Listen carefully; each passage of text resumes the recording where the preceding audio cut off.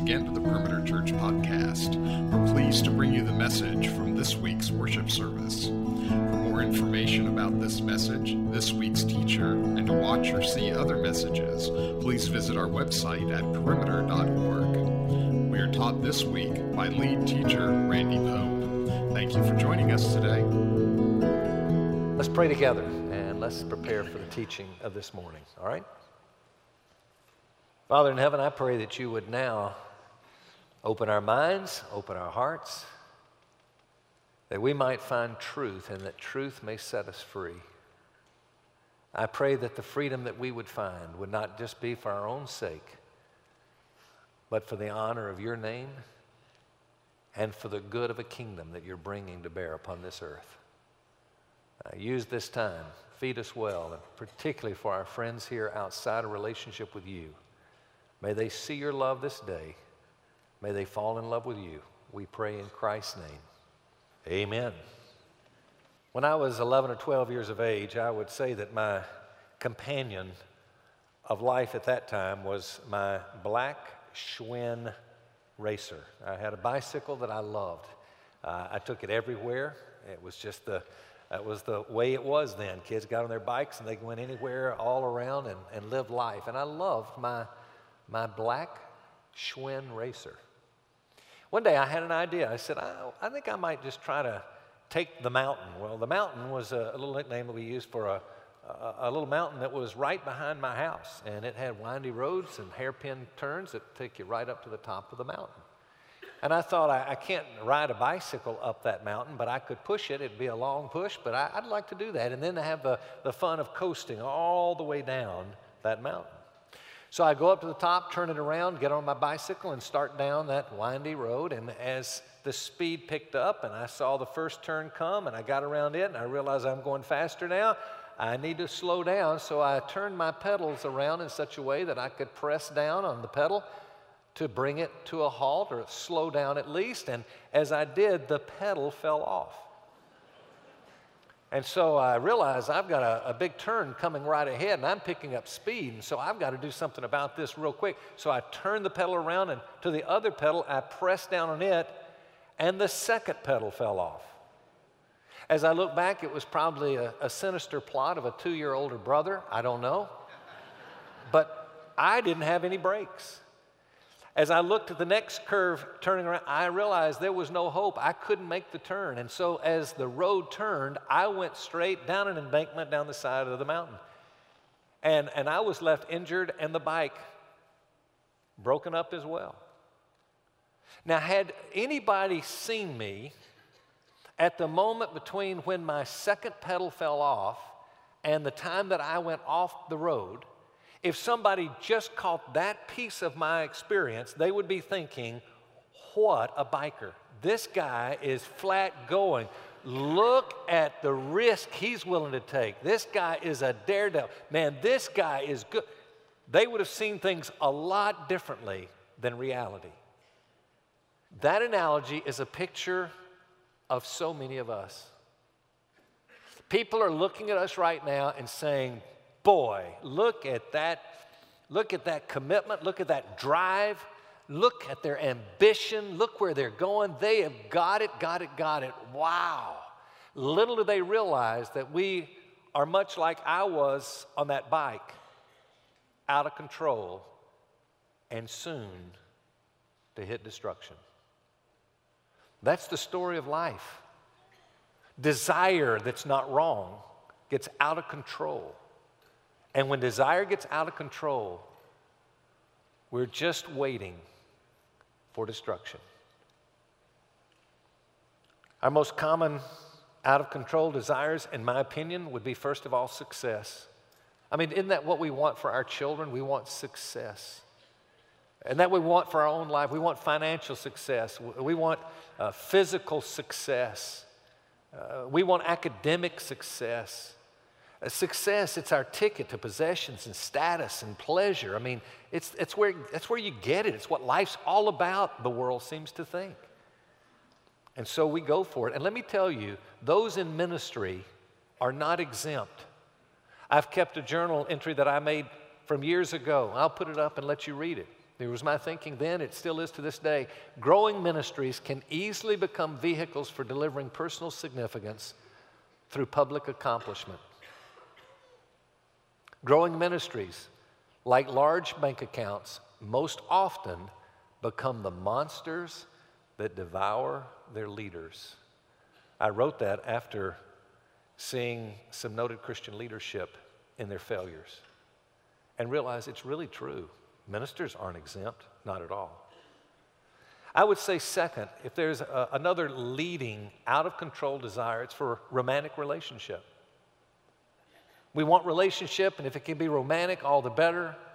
And so nothing wrong with the desire for romantic relationship within the confines of Scripture, nothing wrong with that at all. But when it gets out of control, many an individual who otherwise would have a very, very rich life have found destruction through the passion of a desire that got out of control.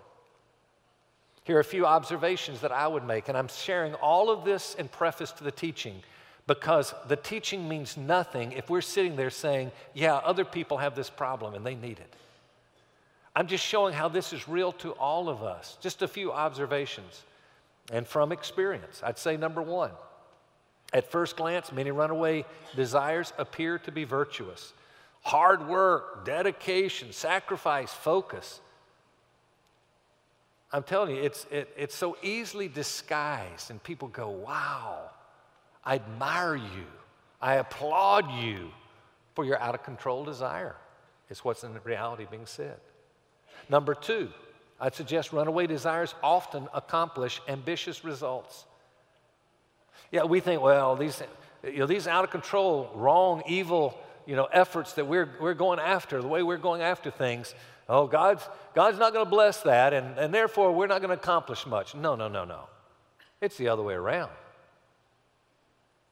That may be the very thing that destroys us, but let me tell you, it's not the case. I remember being with a group of pastors, and we met for years together, and the pastors in a smaller group would get around and we'd talk, and there was a little group of us that would meet, and one of the pastors in this very small group, this time I'd say there were about 8 or 10 of us together, and we're discussing life and ministry and all, and this man, many of you would know his name.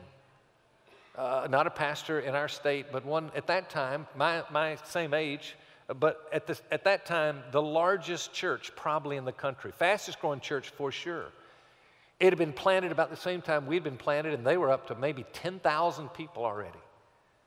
And so he made this comment in lament. He said, I look at the last 10 years, and I see how I've devoted my life to building this church. And I see what it's done to my marriage. I see what it's done to my children. I see what it does to health. I see all these things that happen is because of it. And I said, I realize now, hindsight, that I cut my time in half and devoted myself to the other things of importance and not just so much this ministry. I bet we would be at 20,000 right now. And I spoke up and said, I don't believe that for a moment. He looked at me and said, what do you mean? I said, I don't buy that. You know what I think would have happened? I think if you'd cut your time in half and all these efforts that you gave to building the church, I think you'd probably have a church half the size. But I think it would be a church that would bring a lot more glory to God than it is by the way you built it. Who's to say that our strong, ambitious efforts aren't going to bring great success? You look at the people that are the biggest and the best and also they put the most effort, the most attention, but I want you to hear this. There is nothing wrong with going after good goals. There's nothing wrong with ambition. There's nothing wrong with effort and commitment. It is when it gets out of control. Third statement would be this. Accomplishments brought about by runaway desires typically bring destruction. Because sometimes it's a long time before we see it, some of us don't buy that. And our young people, I'm going to keep speaking to our youth over and over and over. I'm going to speak to our young people, our kids. I hope they're coming. You come to here. Parents, bring your kids to church. I'm going to speak to them over and over and over. Might as well bring them. But let me say to the kids, that's going to be hard for you to believe because you're so young and you see the 10,000, so to speak. Oh, well, look what happened when they committed. But remember this, runaway when the desires get to where they're running away, big trouble. Can I describe those that would be carrying runaway desires? I'd suggest for the most part, they're people that have most of their needs met in terms of the physical things, the temporal things of life. I mean, at least their needs, they're met. You're not going to see these on the street too much. They're going hard, so that's not going to be a problem. Most have spiritual interest. Though not a lot of maturity in their life, they got a lot of spiritual interest. These are people that for the most part don't have deep, meaningful, healthy relationships. They're people whose minds are consumed with the temporal. Let me get it now, and what does it take to get it? Do any of you relate to that? I do. And you think because I'm in ministry that's not the case? Not true. You see, I know that God called me into ministry. There's no doubt in my mind. I would not have been a pastor had God not really put his hand to say, this is what I want for you to do. So I don't doubt I'm doing the right things, that I should be doing this, but you got to look behind what's the motive. Do you do it for accomplishment? Do you do it for attention? You can get it in the spiritual realm, you can get it in the secular realm, doesn't matter. So folks, I'm going to suggest every one of us here are going to be battling this at least on and off, if not constantly. We need to figure out how do we put the brakes on runaway desires. So here's what God does. He says, I'm going to give you a commandment.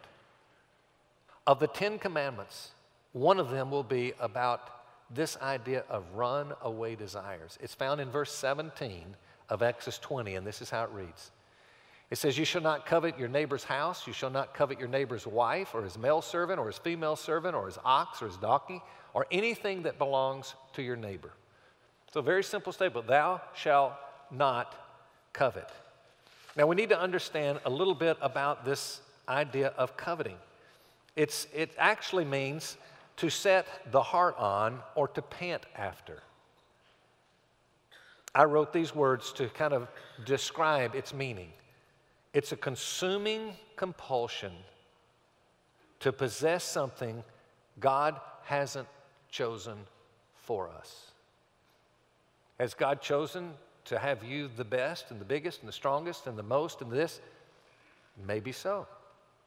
If you're convinced that's what God's doing, you can do it without runaway desires, then, well, wonderful. It's going to be a tough thing stewarding that well, but God bless you. But the question is this, are we convinced God is calling us to this endeavor, to the manner in which we're going after it? That's where we have to evaluate. Is it or is it not?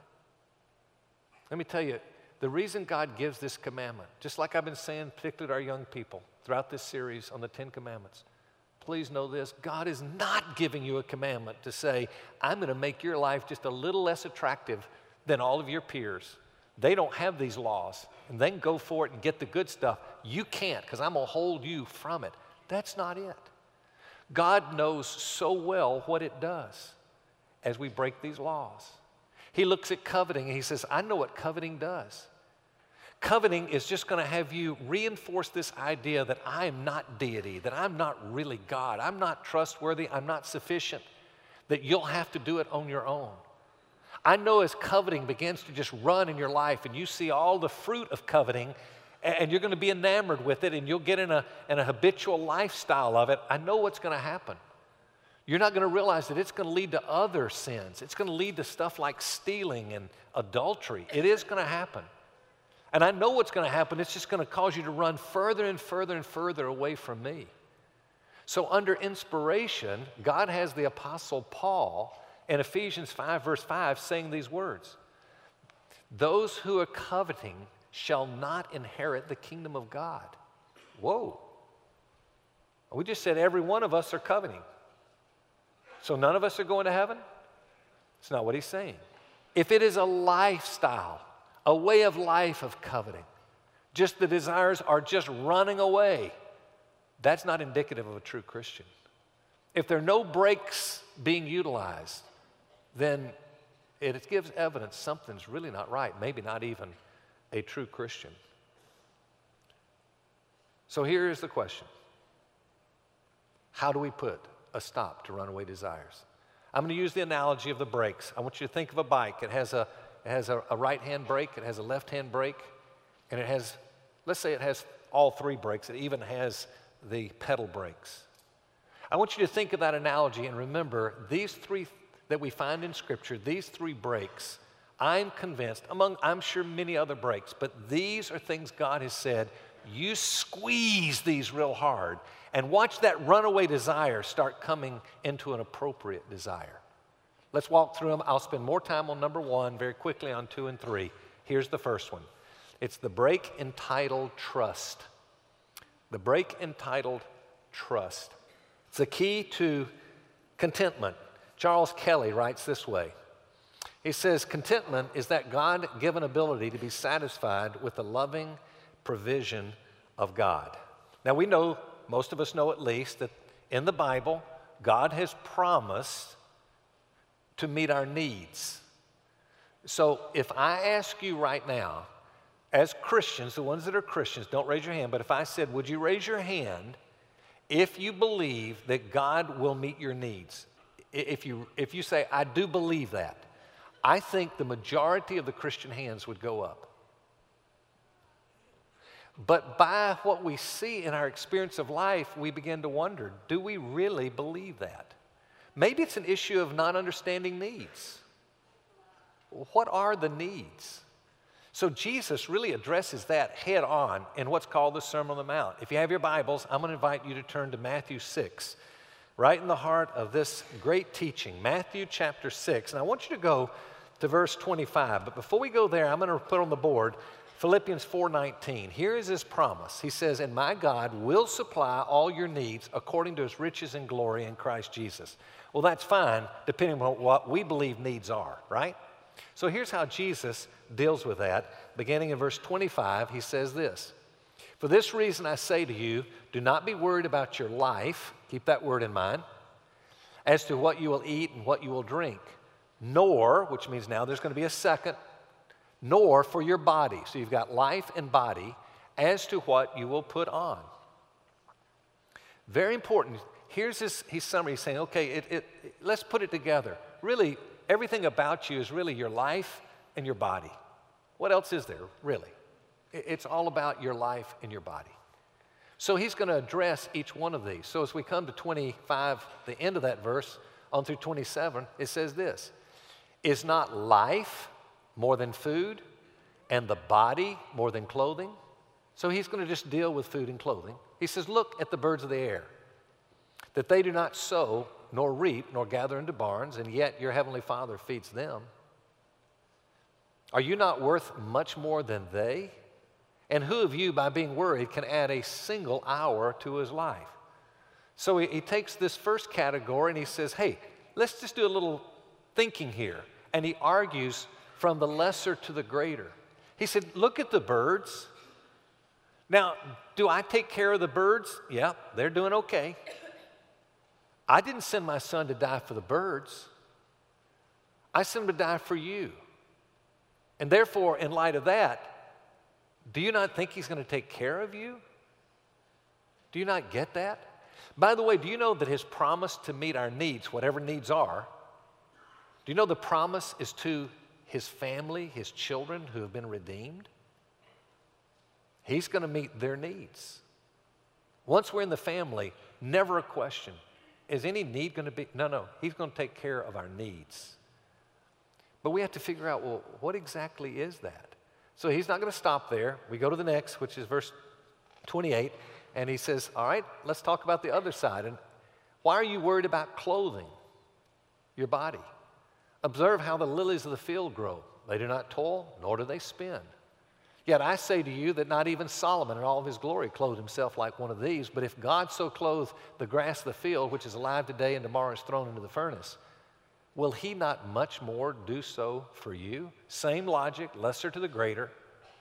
He says, why would we even debate that? So here's my definition of need. I would call it that which is required to arrive at the destiny that God has chosen for us. So let's be practical. You got cancer? Maybe a terminal cancer?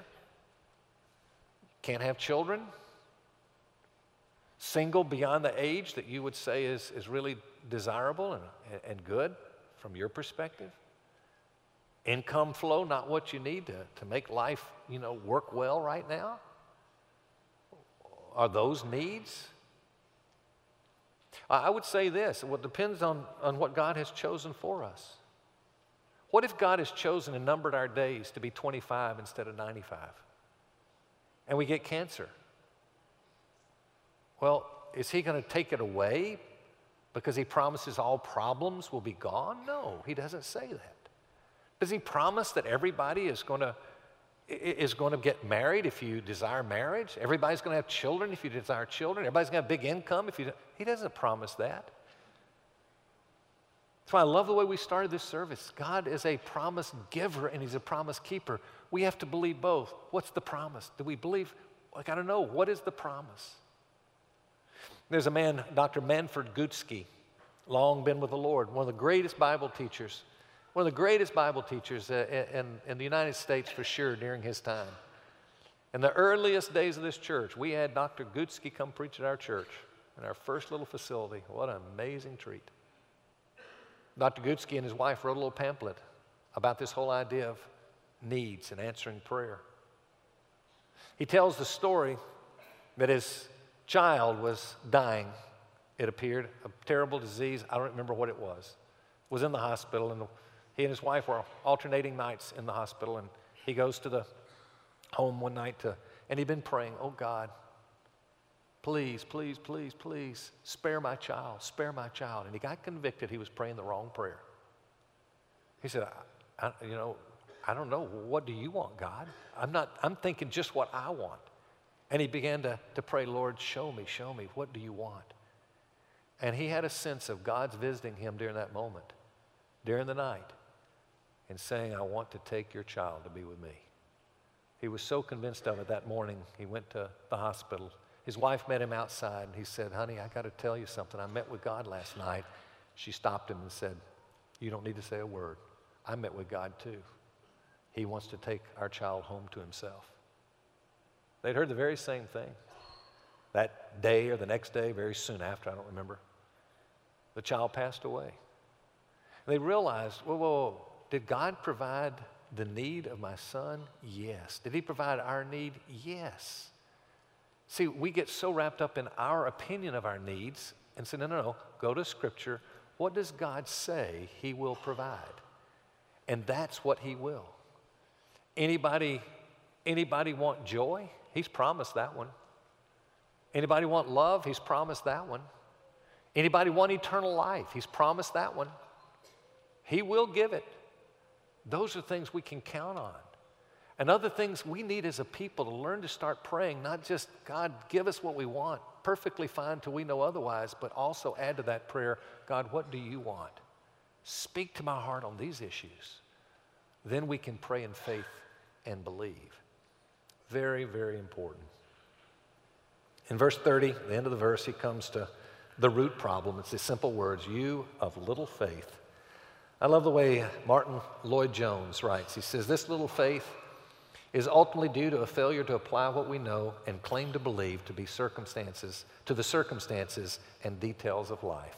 That's all it is. Many of you know I read Fenelon a lot. It's one of the things that Fenelon said. I just read, anxiety comes from not sufficiently accepting whatever happens as coming from God. So he wraps up this little conversation in verses 31 and 32, and this is what he says. Therefore, don't be anxious, saying, what shall we eat? What shall we drink? What shall we wear? For the Gentiles seek after these things. Gentiles meaning those not of the faith. And your heavenly Father knows that you need them all. So very important. Trust. Let's wrap this first piece up, and then we'll quickly close with the other two. How do you trust? You go back to the promises of God and say, God, what did you promise? And then you meditate on those promises. So I've found there are a few things I have to think on every day. It is the rare exception of a day that I don't begin before the Lord saying this, I got to remember this, God, it's your promise. You're my Father and you're in heaven. Heaven, lift it up. God, You are my Father, you care. And God, you're in heaven, you're capable. And today things are going to happen in my life that if I don't believe you're my Father, that you care, that you're in heaven, that you're capable, then I'm going to start worrying. I'm going to get all bent out of shape. It's going to mean things not. I got to remember this, Lord. I got to meditate on this truth. Let me start the day remembering you're my Father and you are in heaven. Then repent. Just say, God, I'm sorry. Look what I'm doing. I don't have faith. I'm so sorry. And then you appropriate the power of God's Spirit.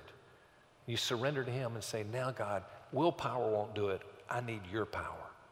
That's the way you live. That's walking in the Spirit. That's how you live life. So there's the first break. You got to squeeze that first one. Trust, trust, trust. Second break, thankfulness. It's entitled Thankfulness. Very briefly, what is thankfulness? What are we talking about here? Well, the break, thankfulness, Paul talks about in Philippians 4. It goes like this, beginning in verse 4. Rejoice in the Lord always. Again, I say rejoice. You don't have joy without thankfulness. Let your gentle spirit be known to all men. The Lord is near. Be anxious for nothing, but in everything by prayer and supplication with what? Tell me. Thanksgiving, let your requests be known to God. And here's the promise. And the peace of God, not he'll necessarily give it, but the peace which surpasses all comprehension will guard your hearts and your minds in Christ Jesus. That he has promised. And that's what we put our hope in right there. So we have to learn to thank God. I was in my personal devotions just yesterday and came across a text that fit right here because with thankfulness, we have to learn to ask this question. What does God owe me? What do I deserve? And if you answer that correctly, understanding the condition of sinful man, you go, God didn't owe me anything. He doesn't owe me anything. Maybe you heard the story I've told about my grandmother. She had only one child, my father. My father didn't get the faith that she had, but for whatever reason, but she walked with God, and she was an invalid at a relatively young, older age, and she laid in a bed for years as an invalid. And I'd see her and I'd say, here's the most godly woman I think this woman really is faithful to God. And I didn't get it. I went to a pastor who was assistant pastor of the church, and we were closer to age and had a relationship. He was maybe 20 years older than me, but I just went to him and I said, Bill, I don't get it. Why does God allow this to happen to my grandmother? Why? I couldn't get it. And he looked at me and he said, because your grandmother deserves everything she's getting. Well, you don't think that infuriated me? Oh my goodness. And then he said, and you know why? Because, I came back, I said, you don't even know, you never even met my grandmother.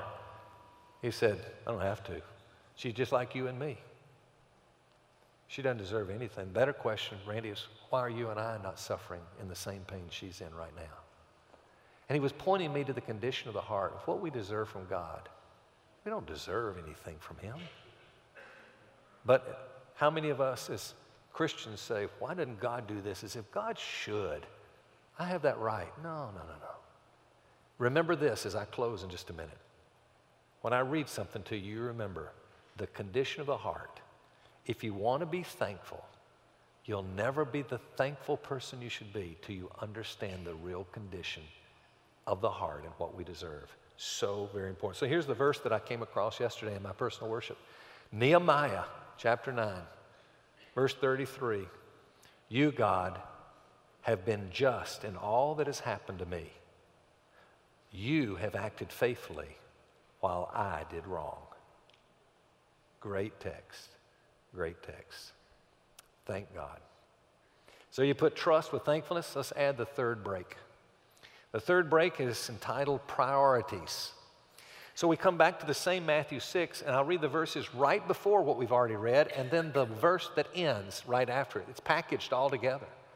He talks about priorities, and then he comes into this whole discussion about trust, and he comes back to this single verse in verse 33. So let's read chapter 6, 19 through 24. We'll skip a few verses, but it goes like this. Do not store up for yourselves treasures on earth where moth and rust destroy, where thieves break in and steal. But store up for yourselves treasures in heaven where neither moth nor rust destroys, where thieves do not break in and steal.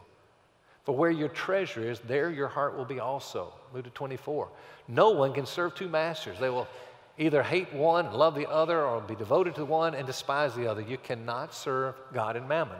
So he's building this whole case, this idea here of, hey, it's all about you choosing priorities. And then look what he says in verse 33. But seek first his kingdom and his righteousness, and all these things will be added to you. So he says you got two options with this whole idea of priorities. We can choose, first of all, we can say, I'm going to choose the temporal. And so temporal becomes the first option, to set temporal things as a priority. So easy to do. At some point, we have to realize that things don't satisfy, that things of this earth are not the answer.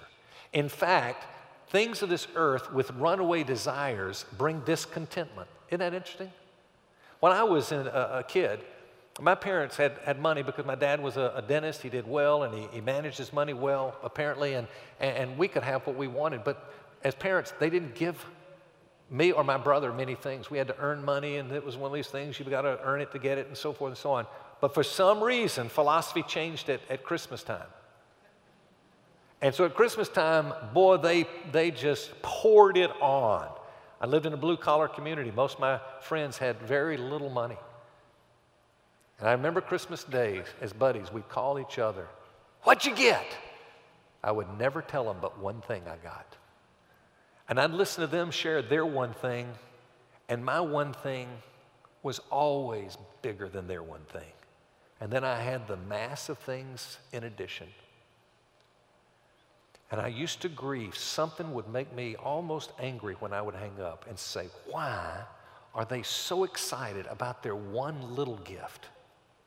And I'm not excited about my 10 big ones. Why would that be? Richard Halverson, former Senate chaplain, I think he answers it. Something deep in human nature makes it incapable of handling more than it needs. Rather than satisfaction, affluence seems to generate dissatisfaction. Doesn't mean affluence is wrong. We're all affluent people. But let me tell you, it so easily turns into this runaway desire, and then whatever we get, we're not satisfied. The idea is here, we have to set our sights on eternal, to set eternal things as a priority. And so that's why he says, hey, here's the answer. Seek first his kingdom and seek his righteousness. You get those two, you got what you need. Watch that brake squeeze hard or push hard on that pedal. When you come to this thing where you start putting the priorities of your life, that you would have his kingdom be the priority. That's why I talk about, hey, are we going to extend the kingdom here? Bring your friends at Easter. Let's go out. Let's get his kingdom to be important and his righteousness, to realize it's not your morality or goodness, it's his righteousness. Let that become the primary focus. But then the question, how? How do you do that? I think Katie, our dog from years past, Katie maybe has the answer. Katie was a bad dog. Katie did bad things. We lived at the old facility where our churches used to be. It had a home next to it. We lived there. 9 or so acres of land fenced in to run and play in, but 9 acres was not enough. Had to dig under the fence, had to get out. Somehow we could never stop her. But she'd come home, but unfortunately she'd always come home with somebody's shoe or blouse or something that had been outside. And we had this deposit of things from around the neighborhood. We didn't know whose it was or anything. And she'd come, we'd say, oh no. And so we'd have to get that before she'd eat it up and chew it up and so forth. And we'd chase her and we'd scream at her and we'd do everything. And then we realized, man, we're going about this the wrong way. All you had to do was to get a treat and say, hey, Katie, show that treat. Katie come running. She see that treat. She couldn't take the treat without letting go of what she had. And she'd drop it, that of lesser value, and she'd embrace that which is more. Let me tell you, if you want to get rid of something you're holding on to that you love, you'll never give up something you love, and I won't either, unless we find something we love more. And so I close with this. Series over.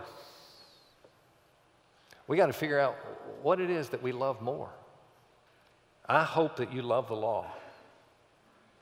But I'll tell you this, as much as I hope you love the law, and I do, I hope as an end result of this series, you're going, you know what? I'm going to quit this mindset that says the law, oh, you're going to go, law, yeah. You'll see that the law is good and you'll love the law. But you will love it only to the degree that you love the giver of the law. And if you'll follow this, we will love the giver of the law only to the degree that we're convinced of his love for us. And we will believe in his love for us only to the degree that we see his work on the cross. That's why this week is a special week. I'm going to take you to the cross in a very unique way this next Sunday. You bring your friends. I think it's going to resonate. I do. But you got to go to the cross. That's where it is. That shows his love. So yesterday, in my worship time, I was singing a hymn. I was singing Beneath the Cross of Jesus, and this little hymn book I'm using, I happened to come up to it, and I was singing it. I sang it back a while back, and I happened to be meeting that day with some of our staff, a little part of our staff team, and I happened to carry that little song with me. And I read the words, and I started crying. I don't cry a lot. But those words, I'm not going to read them all to you, but I don't know when I've ever read the words to a song as a point here, but I'm going to do it now. One verse, Beneath the Cross of Jesus. You just Google that song and read all 3 verses. I won't take the time for 3, but would you listen to the one? Here's how it goes. Upon the cross of Jesus, mine eyes at times can see the very dying form of one who suffered there for me.